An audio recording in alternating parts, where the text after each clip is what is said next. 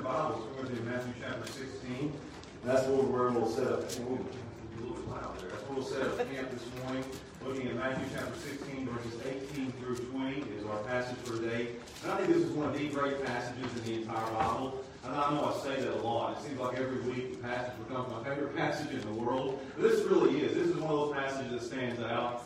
Maybe if you're reading, and we started it last week, it stands out as one of the top 5 passages in the entire Bible. And I think it's extremely important for us to hear this passage today. I think in God's providence that He has brought this passage to our church in this time on this day. And I love how God does that. This is an important passage for us today because there's a lot of opinions about the church right now. There's a lot of voices that are voicing opinions about the church in the world. It seems like a lot of people are talking about the church. Inside the church, outside the church, in the government halls, people are talking about the church. There's a lot being said about the church in the world today.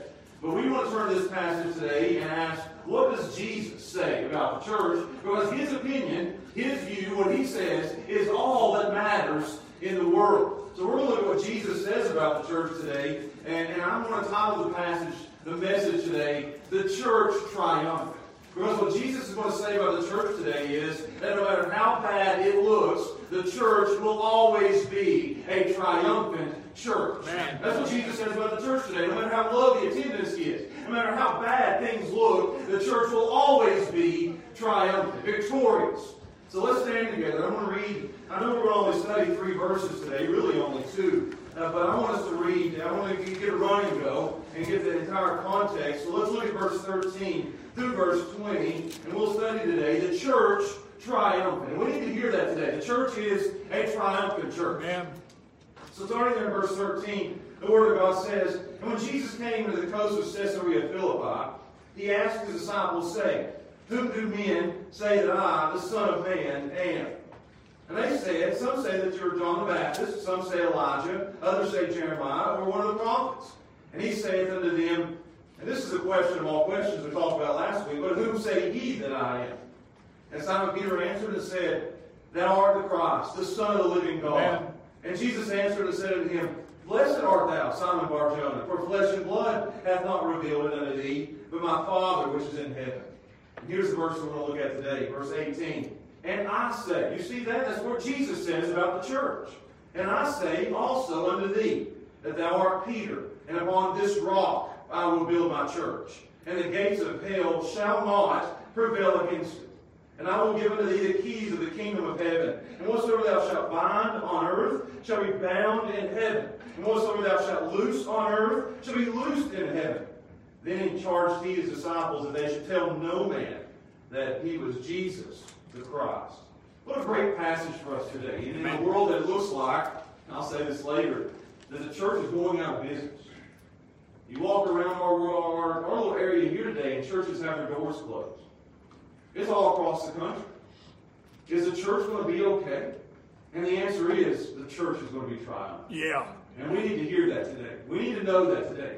Not just today, but we need to come back to this passage as the days get worse. And remember this passage, that the church is not going to go out of business. Amen. So let's pray together, and we'll look at the church triumphant. Father, we thank You. This is a passage that has strengthened me this week. This is a passage that has encouraged me this week. This is a passage that has set me on fire this week. And God, I pray that the fire that's within me will spread today to the people in the pews and even to the people online. That we will know and we will live it, that the church is a triumphant church. And we'll see why today. And I want us to see it. So use this passage, God, to strengthen us, to encourage us, to embolden us, to set the church on fire. That the gates of hell will not prevail against the church. Yeah. So bless this time. We ask and pray these things in Jesus' name. Amen. You can be seated. I want to give you what the world says about the church. I want to give you the opinion of the world, what everybody's saying about the church, because we hear a lot about the church. So I want to give you what's being said as I kind of take the temperature of the world and what everybody says. Let me give you a couple titles of a few books that I saw written this week. These are titles of books that have been written recently, and here's just, I think I've got 5. And here's what some books that are written. These are do not read these books, okay? The first one, Why I'm Never Going Back to Church Again. Second, How I Left the Church and Found Jesus. They didn't find the real Jesus, the true Jesus, by leaving the church. Yeah. But that's a book title. The third one, Why Men Hate the Church. Now, I don't know anything about that book, and I know that there's more women in church than there are men. For some reason, men are leaving the church. Next one, Why Teenagers are leaving the church, and they are. They're leaving the church in droves. Last one, Why the pastor's wife left the church and is never coming back. That was not written by my wife. But that's the title of the book. Why the pastor's wife is even leaving the church. You see what I'm saying there? It's why we're not going to church. Why men are leaving the church. Why teenagers are leaving the church. Why even the pastor's wife is leaving the church. That's the books that are being written right now. And what is the government saying about the church? The government says that marijuana shops are essential and important. The government says that we need to keep the alcohol businesses open. The ABC stores need to stay open. They are essential. The government says abortion clinics are essential. The government even says, and you know they will, say that they're essential, that they need to keep meeting, and they need to keep having their Senate meetings and their House meetings, and having all that they're doing in Washington, D.C. is open for business. But the church, the government says, is not important, it is not necessary, and it is not essential.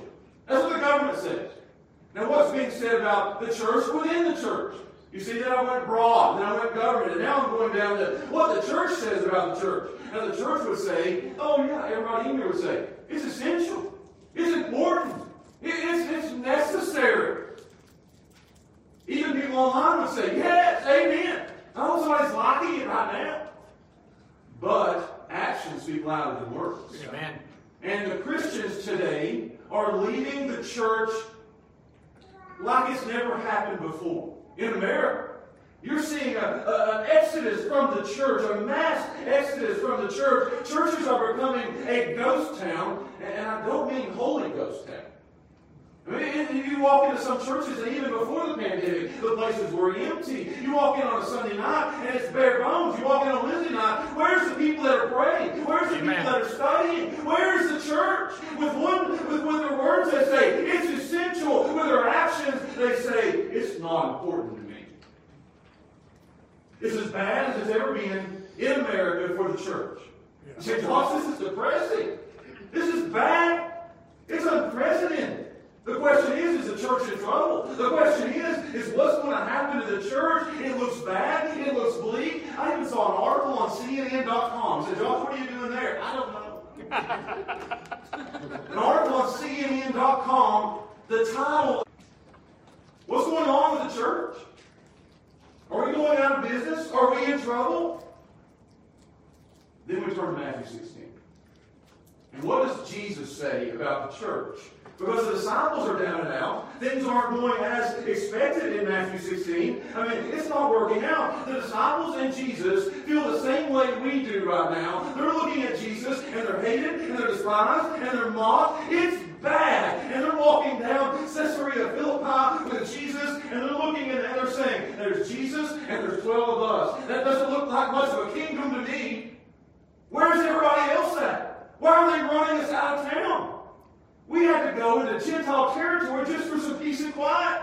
Why is it not bigger? Why is it not better? It looks bad. It looks bleak. We believe that Jesus is the Christ, the Son of the living God, but we are the only ones. This is bad, Jesus. This isn't anything we expected. They're at their, in Matthew 16 here, they're at their lowest point. They feel like a bunch of failures on a failed mission. And you know what they need? They need to pick me up. They need encouragement. They need someone to look at them and say, this is not a failed mission. This is a successful mission. You're not a bunch of failures. You are victorious. You are triumphant. So Jesus gives them here exactly what they need. He says the church ain't in trouble. He says the church is triumphant. Amen. He says the church isn't down for the count. He says the church is just getting started.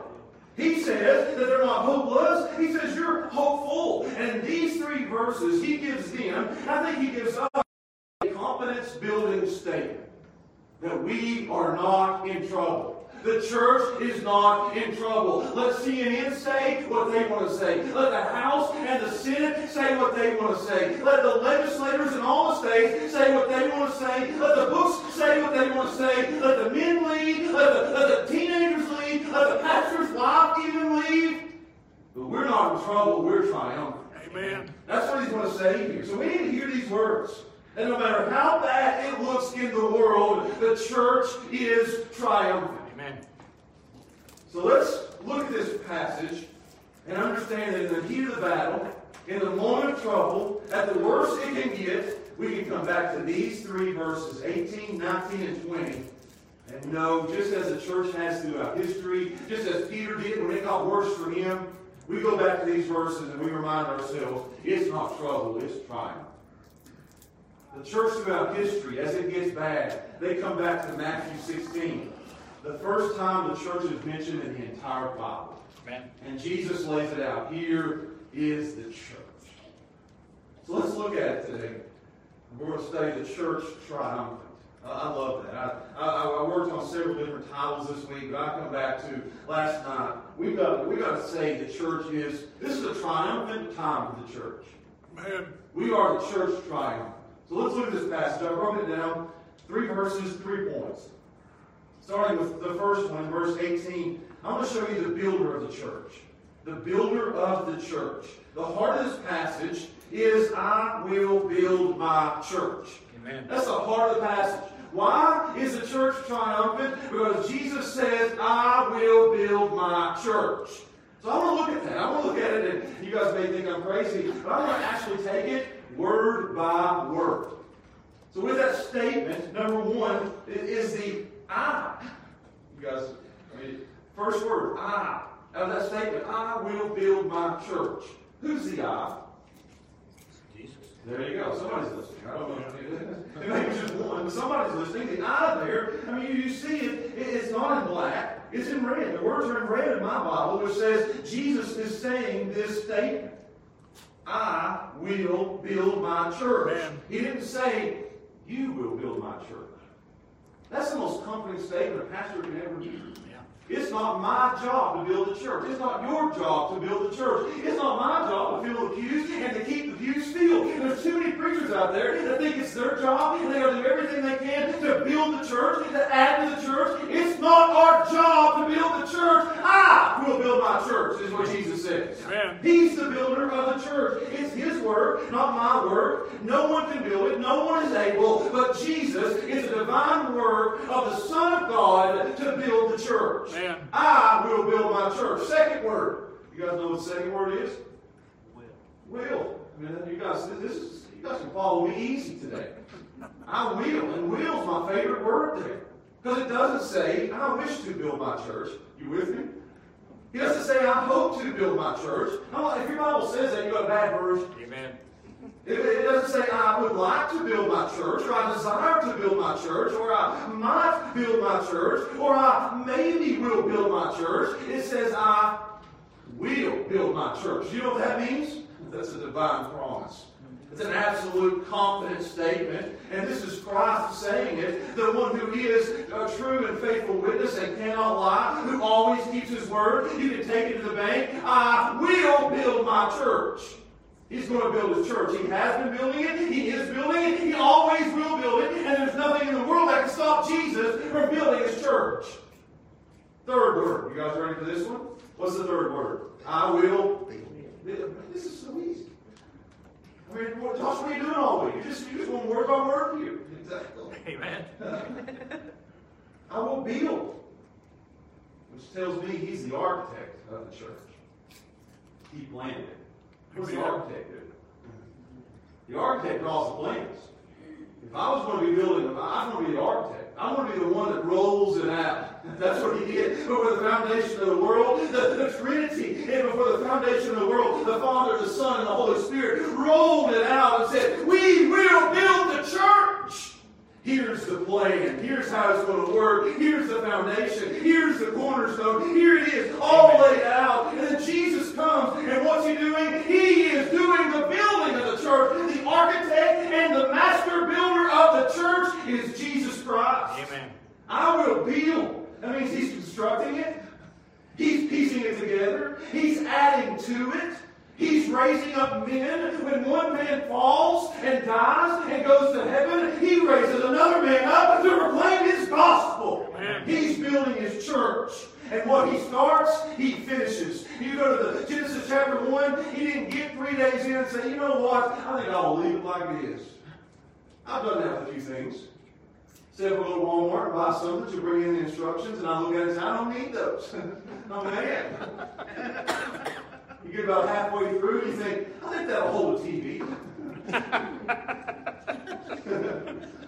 That's not how Jesus works, is it? What He starts, He finishes. He started a good work in me, and you know what? He'll complete that work. Amen. He started building the church. He planned it as an architect, and He's been building it, and you better believe He's going to finish it. He is a master builder. He has been building. He will keep building. Get this one. He's building it right now. Amen. You say in the middle of a pandemic, you better believe He's building the church right now. You say when churches are shutting down, you better believe He's building right now. Amen. He's building now. Get this, before I move on to the next word. You say, we're going to be here a while. You're going word by word. He orders and arranges the events so He can build His church. Yeah. I mean, He is the sovereign God of the universe. He can stop wars to build His church. That's right. He can bring kings down. I like that. If there is a king who is hurting His church, He has the sovereign authority to say, king steps down, I'll bring up another one. Yes.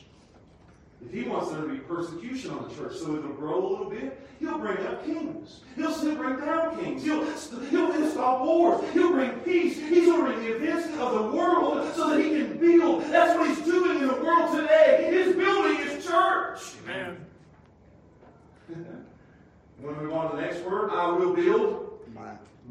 Man, you guys are with me today. Hanging right on the head 3 words that I say. I love that. It's easy. He says the church is my personal possession. Mine. It belongs to Him. Yes.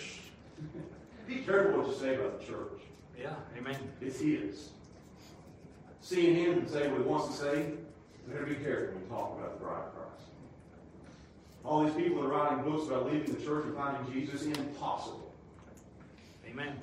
Amen. I'll say this. You want to hear something that you may not agree with, but you're going to have to defend yourself. He is more present in the church than He is anywhere else in the world. Amen.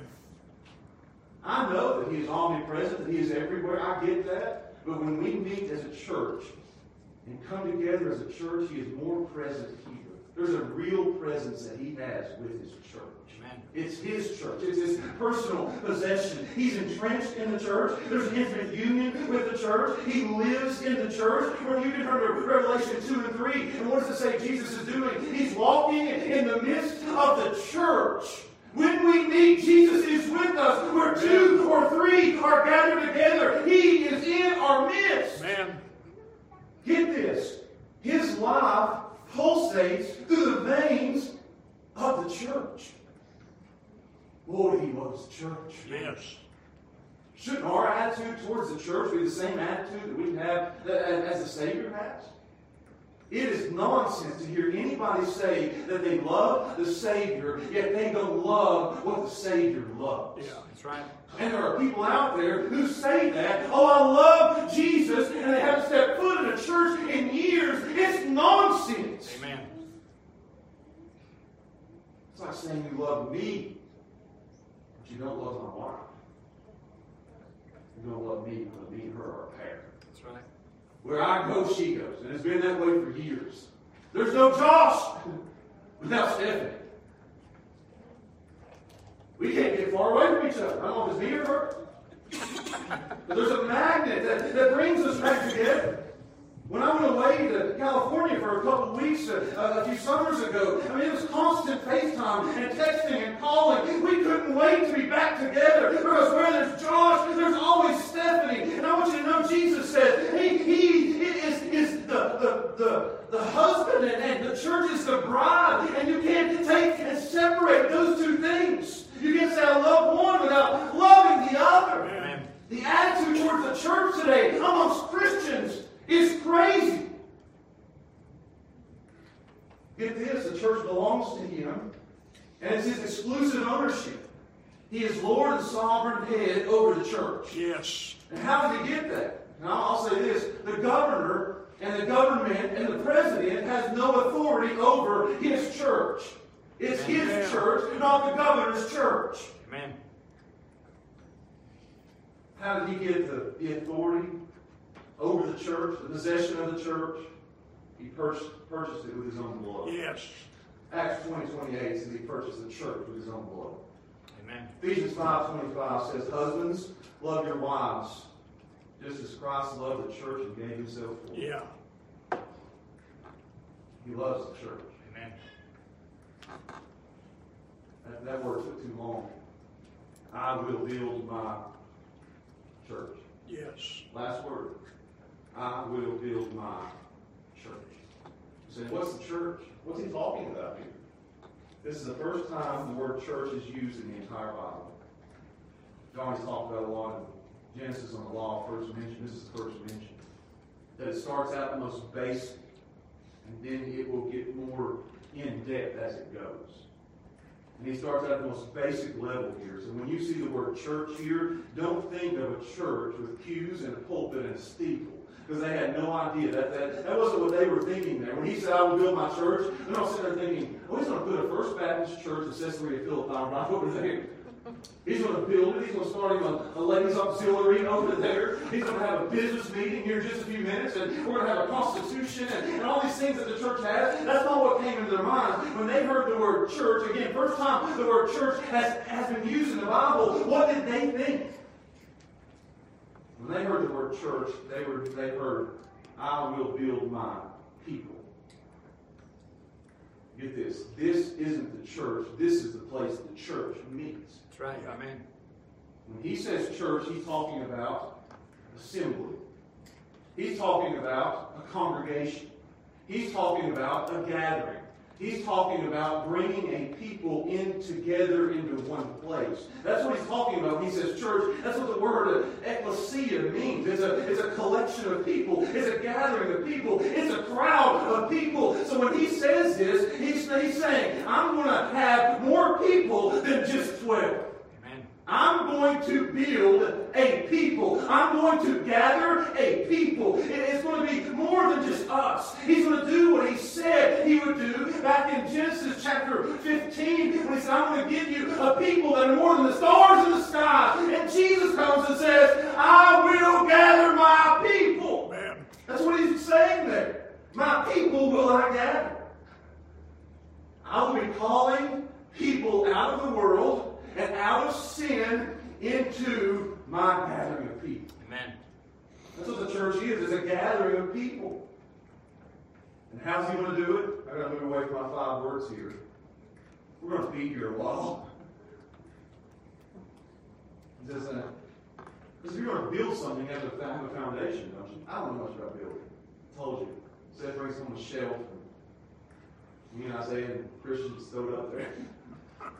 I think it'll hold stuff. Don't put anything valuable.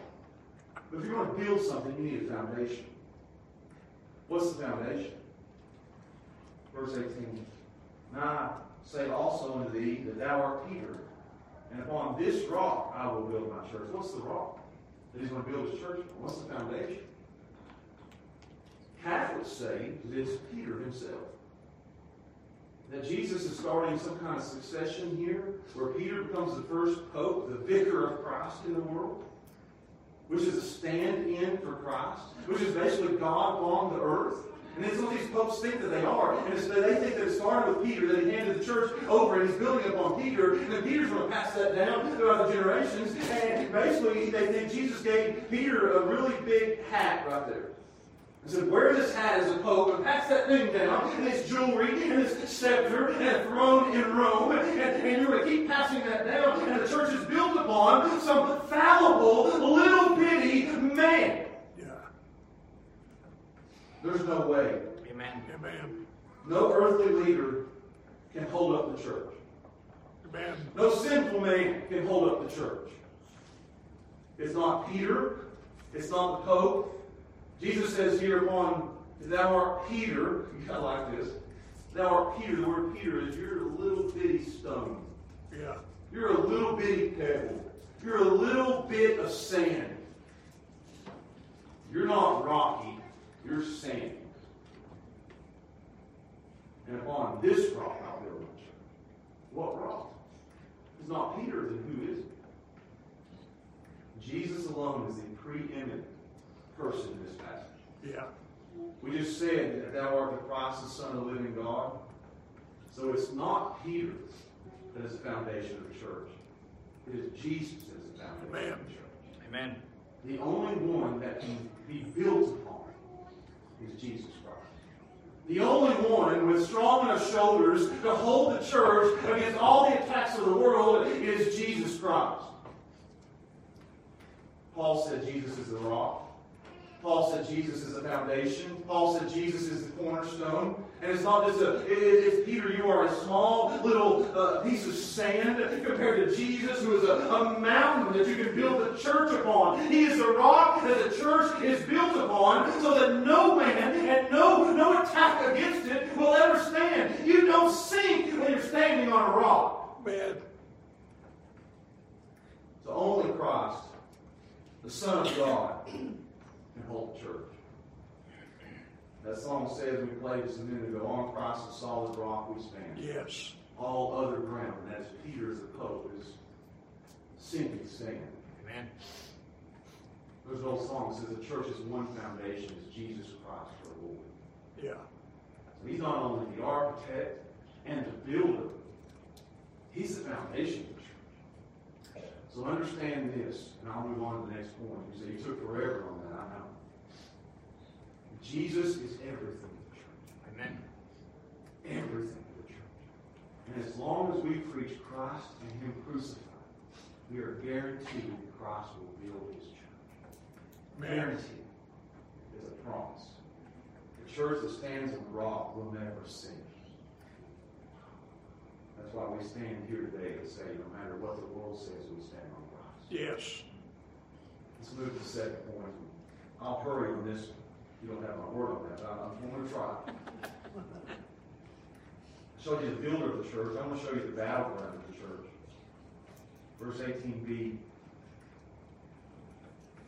He says, Blessed art thou, Simon Bar-Jonah, for flesh and blood. Verse 18, I say also unto thee, that thou art Peter, and upon this rock I will build my church. And, here's the second point, the gates of hell shall not prevail against it. You say, what's that? He's talking about the opposition that the church will get. That the gates of hell, the powers of evil, will do everything it can to try to stop the church. And the gates aren't coming at the church. Nobody charges at an opponent with a gate. I've never seen anybody do that. If you're going to charge an opponent, you're going to get a sword, you're going to get some kind of knife, you're going to get a weapon and charge with that. But you never see a war movie where somebody picks up a gate and says, I'm coming at you. Nobody fights with a gate. You say, what is he using the gate for? It's the enemy, the opposition to the church, will try to hem the church in. We'll try to, I wrote down a few things here. We'll try to contain us. We'll try to imprison us. We'll try to hold us back. We'll try to silence us. We'll try to lock us up and shut us up. As Satan will unleash hell on the church to try to stop the church. That's what this is talking about. To hem the church in. We do that with our dog in our backyard. We have a fence all the way around so that the dog can't get out. That's what a gate does. So Satan in his attack will try to stop the church and with everything in his power up to death trying to stop the church. There's a reason that the kids throughout hundreds of years have sang onward Christian soldiers, marching as to war. The church is in the midst of a battle at all times. Where the church is, there'll be opposition. Wherever Christ builds is in the sight and sound of hell. And what does Satan want to do? Get this, Satan hates the church. He detests the church. He can't stand the church. His attitude towards the church is a lot like some Christians' attitude toward the church. They don't like it. Get this, if your attitude towards the church is more like Satan's attitude towards the church, you've got a problem. Yeah. If your attitude towards the church is like Jesus' attitude towards the church, everything seems okay. But what's what he'll do? The first thing he'll do is try to shut us up. You might wonder, he's not come up with new ideas. This is what he's done for centuries. The first thing he did to the church in Acts was stop preaching Christ. Shut up. Yeah. Satan doesn't try to shut up a church that's not preaching Christ. Amen. If a church is standing up and preaching social justice and racism and socialism and all these issues of the day, and standing up and just talking newspaper theology, here's what I read today, so here's what I'll preach today. And they're not preaching Christ, they're not preaching His Word. Satan just has to sit back and say, they're messing themselves up. But when a church stands to preach Christ, the Son of the living God, yes, the first thing that he's going to do is try to shut them up. Yeah. Amen. And if he can't shut them up, he'll try to beat them up. Yeah. So what does that mean? Persecution comes. Right now, you guys are going to think I'm getting negative here. Right now, the government is trying to shut us up. The world is trying to shut us up. And if they can't shut us up, and we keep preaching Christ and Him crucified, the next step is to beat us up. Yeah. If you won't stop, I'll stop you. So the next thing they did in Acts was pick up stones and to throw at them. They can't shut us up. They can't beat us up. And they'll try to lock us up. I'm not making this up. Oh, this is Acts. We preached through it a couple of years ago. Paul spent more time in prison than he did anywhere else. They'll try to shut us up, beat us up, lock us up, put us up for good. You say, what's that? They'll try to kill us. Yeah. The church is, throughout its history, is a history of martyrdom.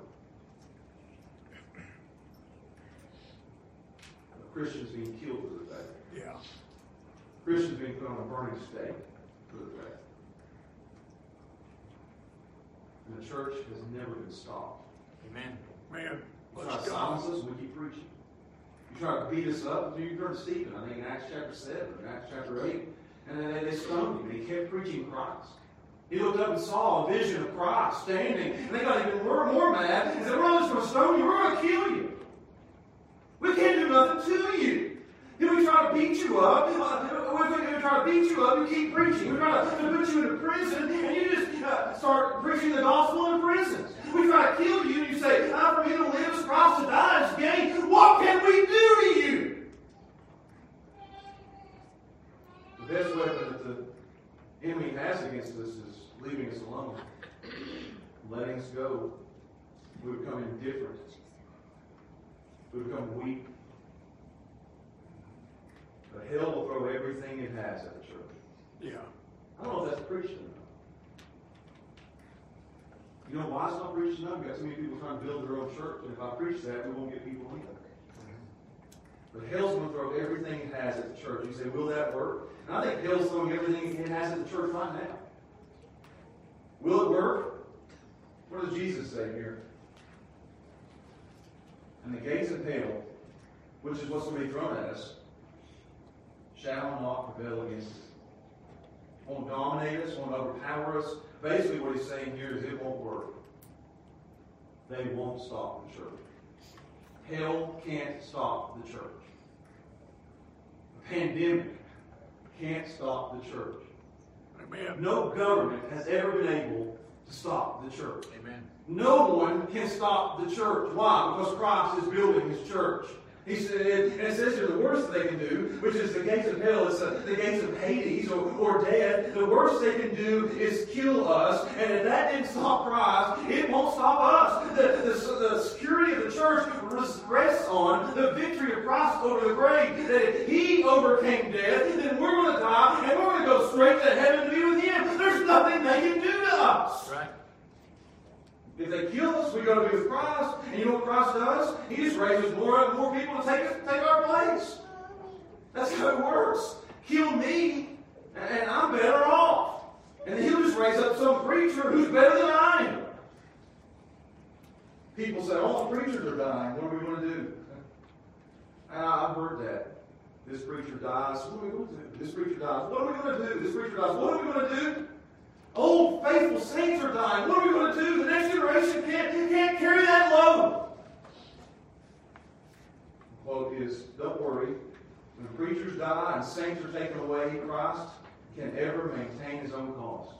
Amen. He will raise up better servants and brighter stars. Amen. Because Jesus is building a strong church, an invincible church, a church that will stand against every attack that Satan can throw at it, a church that will outlast everything else in the world. Everything else will change. Everything else will fade away. Businesses will shut down for good. Nations will tumble and fall. Bring down a map and notice all the nations that came up and had all these great successes. Look at this. The empire of the Soviet Union fell. Yeah. The Babylonian Empire, non-existent. The Syrian Empire. Anybody see anything in the news about the Syrian Empire anymore? It fell. There's the Persian Empire. It fell. The Roman Empire. It fell. And soon the American Empire might fall. And the question is, what will happen to the church if America tumbles and falls? And the answer is nothing. Christ is building his church. Amen. The one thing that will remain the same is the church of Jesus Christ. And everything in the church, no matter how it looks on the outside, is going well on the inside. In the midst of a pandemic, the church will be fine. In the midst of an entirely godless society, the church will continue to thrive. Amen. And every time the church meets, and I'll move on to my last point, every time we meet to sing, and I told you Christ is present with us when we meet. Why would people skip out on church if Christ is present with us when we meet? Yeah. I can't imagine. Me and my kids, we get up and Steph get up on Sunday morning, except for Emma. We're all fired up, ready to go to church. Grabbing our Bibles, getting dressed, singing together. I took a selfie in the van today, and I don't take selfies. Here we are going to church. We got our Sunday best on, and we're all to meet the King. Amen. Amen. And when we sing, I love sitting beside Gracie Bill and singing in the mornings. But you know, I sit there, and we just started doing that during the pandemic, and me and her will sing together. And she has a hymnal, and she makes sure I stay on the right verse. I was singing 2 today, and she said, no, we're on 3. Usually Steph doing that, but that's Gracie Bill. But in my mind, maybe not in yours, I'm not singing just beside Gracie Bell and sharing him. I'm singing beside Christ. Yeah. Because he's with us. When I preach, I'm not preaching to you. I'm preaching as if Christ is sitting right there listening to every word I say. And I hope he's saying amen. Yes. He's preaching not his opinions. Don't you hate preachers that preach first and second opinions? You get that one. And they get up and I think. Well, if Jesus is glorified, we say the Bible says. The Bible says. Amen. The Bible says. When we give, it's like Christ is giving to him. He's with us. And every time we gather to sing, they've been trying to stop churches from singing, haven't they? You notice that? Every time we gather to sing, Satan says, I can't shut them up. Every time we come in these doors, he says, I can't stop them. I threw a virus at them. And it doesn't stop them. Man. I can't do nothing. Every time we give in the midst of a financial catastrophe in America and the offerings go up, I can't stop them. Man. There's a pandemic and the church grows. How in the world? Because the gates of hell will not prevail against the church. Right. Amen. No matter what he throws at it, Satan hates hates it when we gather. And that's one good reason to come to church. Jesus loves it when we gather. We are His congregation. We are His assembly. It puts a smile on His face when we come to church, and Satan detests when we come to church. He can't stand it. I love coming to church, don't you? This is a triumphant hour for the church to be the church. And to stand up and say, I'm not pouting around. Yeah. I'm apt to do that. I don't know about you guys, but I look out at a crowd sometimes and I'll say, ooh, I'm so pitiful. I come back to this verse and say, no poor pitiful anybody. Amen. The church is triumphant. Amen. The gates of hell will not prevail against it. Last point, and I'll close. You say, Josh, you're rambling. No, maybe a little. We've seen the builder of the church, which is Christ. We've seen the battleground of the church. I'm going to show you the business of the church. As we turn to verse 19. We preached one verse over 45 minutes in. Verse 19. Here's the business of the church, what we ought to be busy doing. He says, and I will give unto you the keys of the kingdom of heaven. Jesus hands the keys to the church, to Peter. He hands them over, which means he entrusts them to Peter and the disciples. Matthew 18, he hands them over to the disciples as a whole. And what does it mean when you hand somebody over keys? And I knew that. Gracie asked for a key to our house not too long ago. I don't know why. She's always with us. But when you hand her over a key, you're saying, I trust you to be able to open the door, to close the door, and to lock the door. There's a lot of responsibility that comes with this key. Amen. And there's somebody in the church, and you rise to a position where you get a key. Usually that means you agree to mow.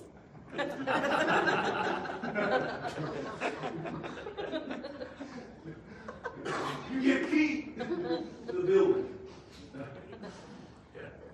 And you can open the door, and you can close the door, and you better lock the door when you're done.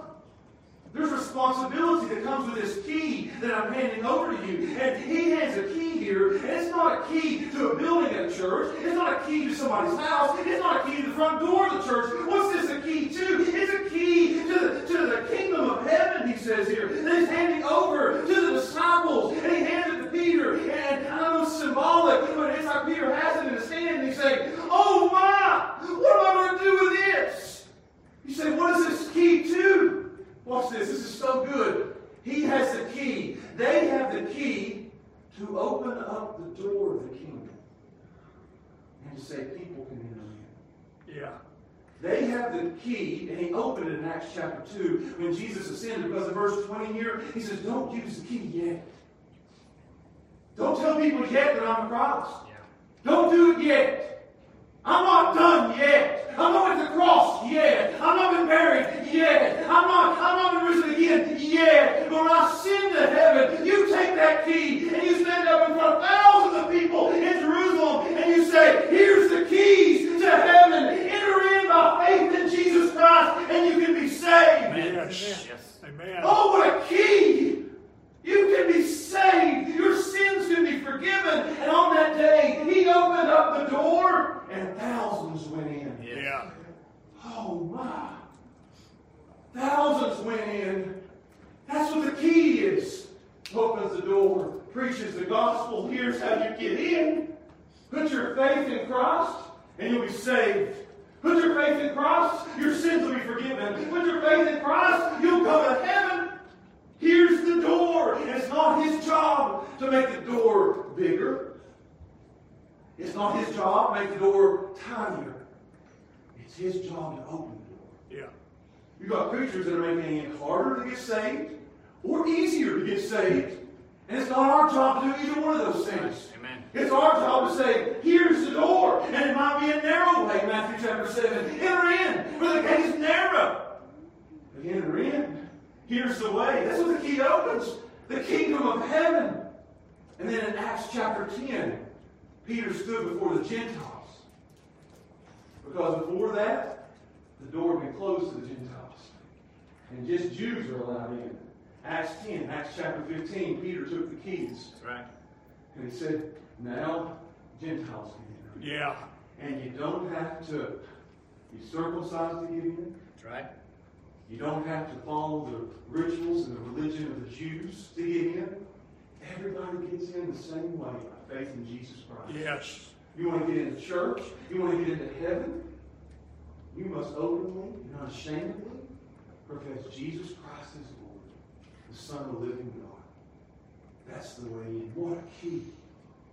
And then Peter dies, and the disciples die, and they take that key, which is the gospel of Jesus Christ, and they pass it on to the next generation. And they pass it on to the next generation. And you can go throughout history. You know what they've been doing? Opening up the door to heaven. I can take you through history and say Martin Luther pointed people to the door. Because in his day, they were saying the door to get in is through the Catholic Church. Do this work and give this amount of money, and that'll let you in. And Martin Luther in 1500 said, that's not what the Bible says. The Bible says we are justified by faith and not works. Yeah. This is how you get in. Martin Luther turned it over to the next generation. You had generation after generation after generation that has opened the door with the key of the truth of the gospel of Jesus Christ. That's the business of the church. We don't stand up here and preach all that nonsense that goes on in the world. We preach Christ, the man, and the cross, the plan, as the only way of salvation. Amen. That's our business. Our business isn't clothes. Our business isn't food. Our business isn't giving money out. Our business is the gospel of Jesus Christ. Amen, preacher. That's the key. That's what we have. I love that. We open the door of salvation. Show them the way in. Doesn't that make us the most essential thing in the world? Yes. Doesn't it? Amen. Yeah. Doesn't that make us necessary? Doesn't that make us more important than any institution or organization in the world? You can go to a marijuana shop and get high. You can go to an alcohol store and get drunk. You can go to Washington, D.C. and get angry. Yep. Yep. And all those are open. When you come to church, you can get saved. Yes. You Bless can get your God. sins forgiven. I know it sounds awful country to me, that ain't nothing more essential than the church of Jesus Christ. Yes. John MacArthur read a quote. It says, if there's anything in this entire crazy world that is necessary, it's the church of Jesus Christ. Yeah. Why? Because we hold the key. We hold the key. And the world is dying of sickness. They need to know how to get to heaven. Amen. They need to know how their sins can be forgiven. In a world full of panic, in a world full of protest, in a world full of chaos, you know what they need? Not more alcohol, not more drugs, not marijuana, not more regulation, not more government. They need Jesus, and we're the only ones that have it. Man. Why are they trying to shut us down? Because we have the key. Yeah. Not just the key. I wrote this down. I think it's funny. We have something you can't buy at Walmart. You can get anything at Walmart. You can't get into heaven. Yeah. That's true.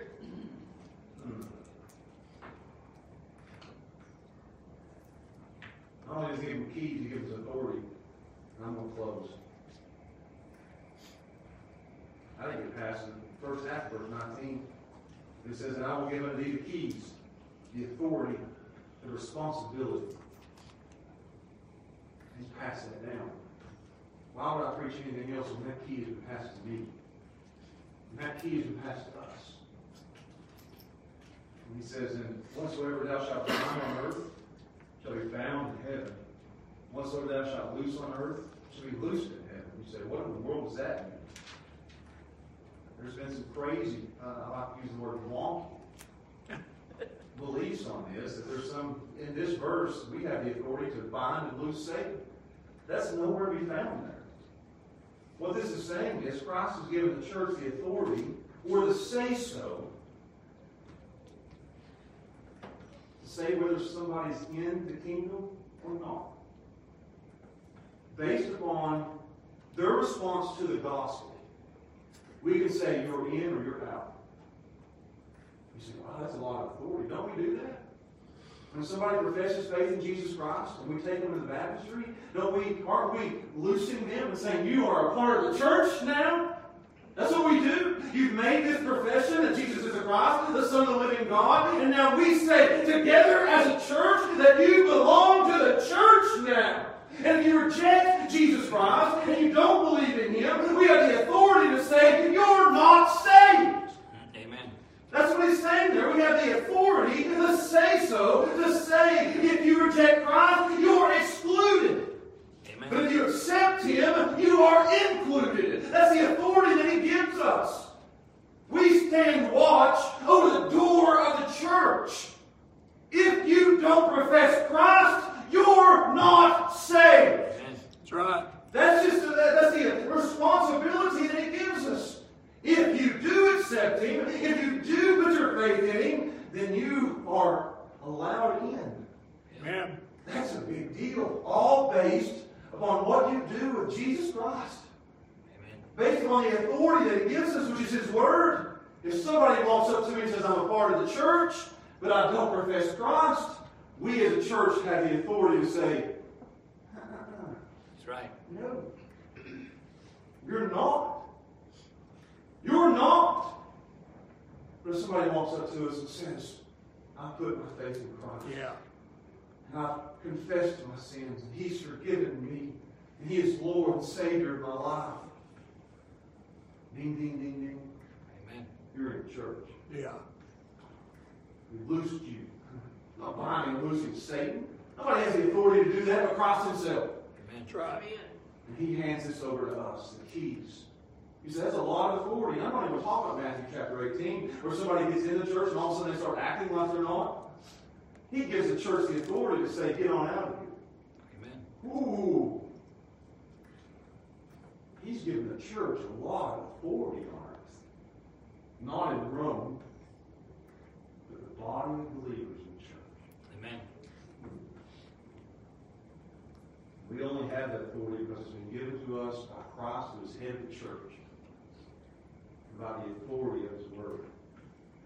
The church is wrong on a lot of things a lot of the time. But when we stick to His Word, that's what we're right. Amen. I'm going to close here today. You guys think I never close? That's everybody. I'm going to open the door to sinners today. Amen. Because that's my job. I don't like preaching when I don't open the door. Amen. And point people the way to heaven. And I understand it's a small crowd here today. You probably wouldn't be here if you wasn't saved. There could be people here that aren't. They have kids that have never been pointed to the door that is the way of salvation. Amen. There could be people online today. I don't know if they're even listening. I mean, this is last Sunday I was preaching. I preached Christ and Him asked Christ and the Son of the living God, and I walked out before here and thinking, yes. That was one of those sermons you're like, that was a great passage. I mean, that was awesome. And Brandon looks at me and says, nobody heard it. It wasn't working. So I'm talking to you guys here today, whether they're listening or not. If you're here today, you're in your sin, and you're an unbeliever, I urge you with everything that I have to enter in the door. Yes. Because one day, here's the scary part. The door's open today. Yeah. One day the door of salvation will be closed and you won't be able to get in. That's right. I'll put it off till then, I'll put it off till here, I'll put it off till there. If you die in your sin, without entering in by faith in Jesus Christ, you will die and be damned for all eternity. Yeah. I say that on the authority of the Word of God. Yes. Not because I think so, not because I've been told this, but because I've read it straight from the Word of God. That flesh and blood did not reveal this unto me, but God in heaven revealed it. Amen. But if you enter in the door and you put your faith in Christ, I guarantee you that you'll be free from your sin forever. Amen. Amen. Put your faith in Christ. Enter in the narrow gate. The door is wide open today to you. Put your faith in Christ. Will you openly, publicly, unashamedly say, I believe that Jesus is the Christ, the Son of the living God? Yes. And I put my full faith in you. That's for those of you in here. If there's any doubt at all, I don't do this much, but I'm going to do it today. If there's any doubt that's here at all, or there's kids in here who've never been saved, or maybe there's somebody online who's listening,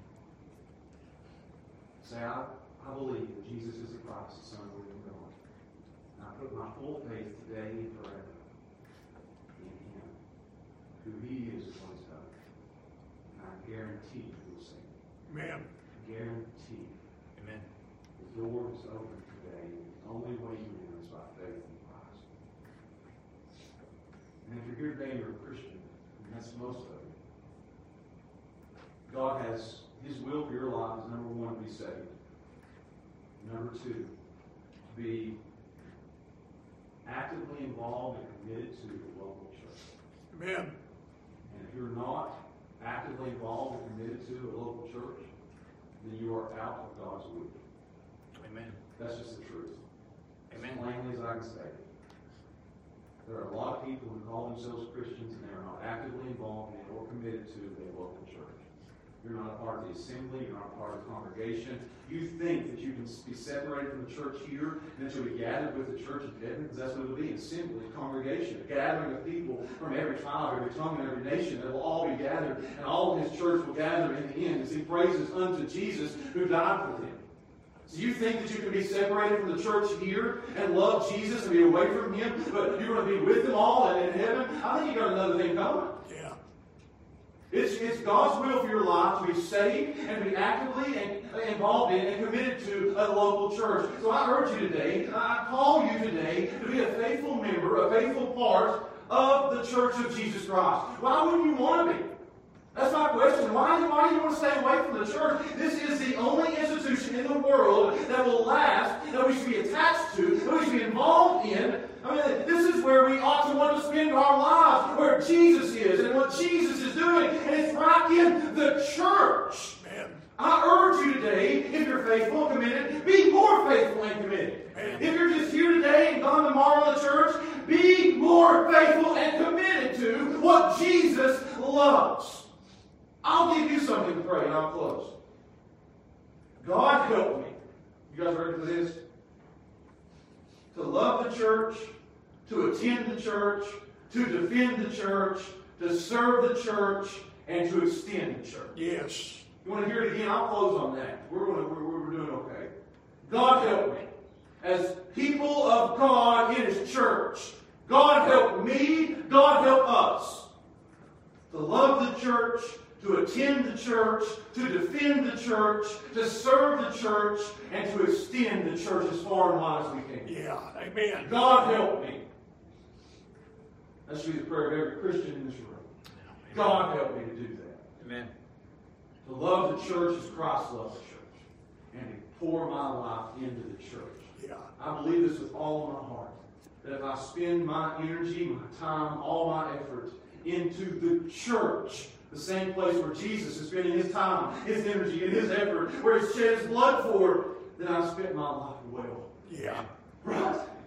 If I spend my life in other activities in other places that are nonsense, that's just going to fall and fade, I've wasted my life. But I want to spend my time and energy and effort in the church. I want my kids in the church. God help us. Yeah. Be more faithful, committed to the church. Amen. Of Jesus Christ. Let's pray. Father, we thank you for a strengthening, encouraging passage of Scripture. I've enjoyed it thoroughly, studying it. It's been good for my soul. And I pray that it will be the same thing for people in the pews here today. God help us to be more actively involved in and committed to the church. You've given us exactly what we need in the church. A place to serve in the church. I love the people of the church. We didn't even go there today. All these little stones that Christ has put together. This building. That's all I am. That's all we are. The little stones. You've taken and put in place. There's none bigger than others. This little stones being built from the foundation, the cornerstone that is Jesus Christ. And I pray that we trust this promise. We would be better faithful to the church. And God, if there's anybody in here that's an unbeliever or anybody online that's an unbeliever, I pray that today they would enter in the door by faith in Jesus Christ. Yes. And we ask and pray these things.